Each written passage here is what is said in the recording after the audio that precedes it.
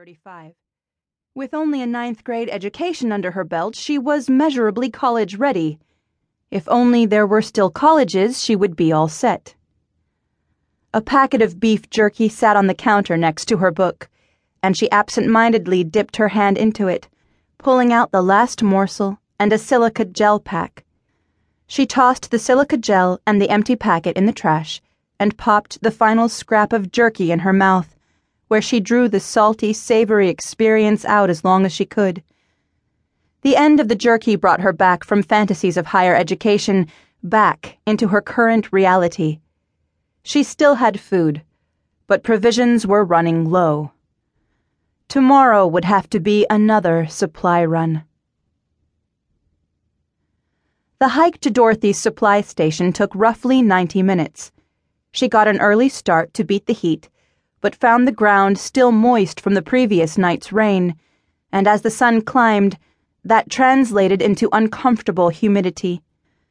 She pulled one of 2 water bottles from her knapsack and downed the last swallow less than halfway to her goal. The second bottle was for the walk back, so she would just have to not be thirsty for the rest of the hike there. 4 ribbons, each a different color, hung from a tree in front of her. She paused to inspect them. Though still distinct, the sun had done a good job of bleaching them over the past month. Soon they would all fade to white, and she would need to replace them before that happened. This was the last tree to harbor all 4 colors. Blue and green diverged from here, splitting off in separate directions leading to clothing and medicine. Red and yellow continued along together until they split up to follow trails leading to food and, the least visited area, bowling. Of the 4 locations, the one with food was, unfortunately, entirely unsuitable for human occupancy.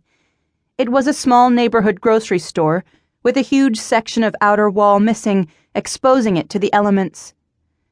The inside provided adequate shelter from rain, but she needed better protection from the cold and from whatever predators might be roaming the earth.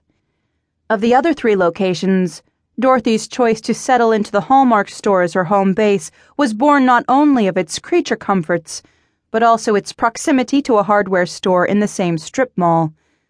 Several appliances once for sale there remained connected and functional, and the decision came down to laundry.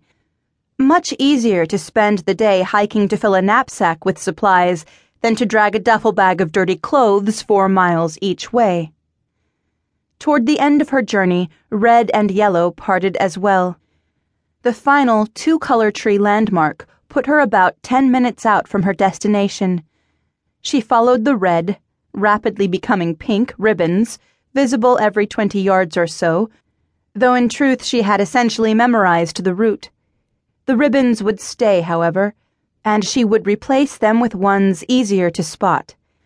As much as she didn't need them now, at some point the Wisconsin winter would come, and these woods would look unfamiliar under a blanket of snow. Her quarry at last came into view. The shop stood alone in a small clearing, its outer walls ragged, as if wrenched away from whatever larger urban structure it had been part of. Dorothy approached cautiously, mindful of scavengers. On her first visit to this store, she had pulled all the fresh meats and deli foods, too spoiled for her to eat, and thrown them into the woods for any animals who took an interest. Evidently, the locals had gratefully received her gift, as none of it remained when she returned for her second supply run. She never saw whatever ate it, and without the benefit of a thank-you note, she had no way of knowing what sorts of critters she had made happy or encouraged to return for more. Seeing no animals outside, she ventured in. Here she did find fauna. The rainbow rats had returned, scurrying about with varying degrees of purpose. At least 3 dozen meandered about her, each one a different bright and solid color, for all the world like a giant comical box of rodent-shaped crayons. "Git!" she shouted, waving her arms. "Go on, shoo!"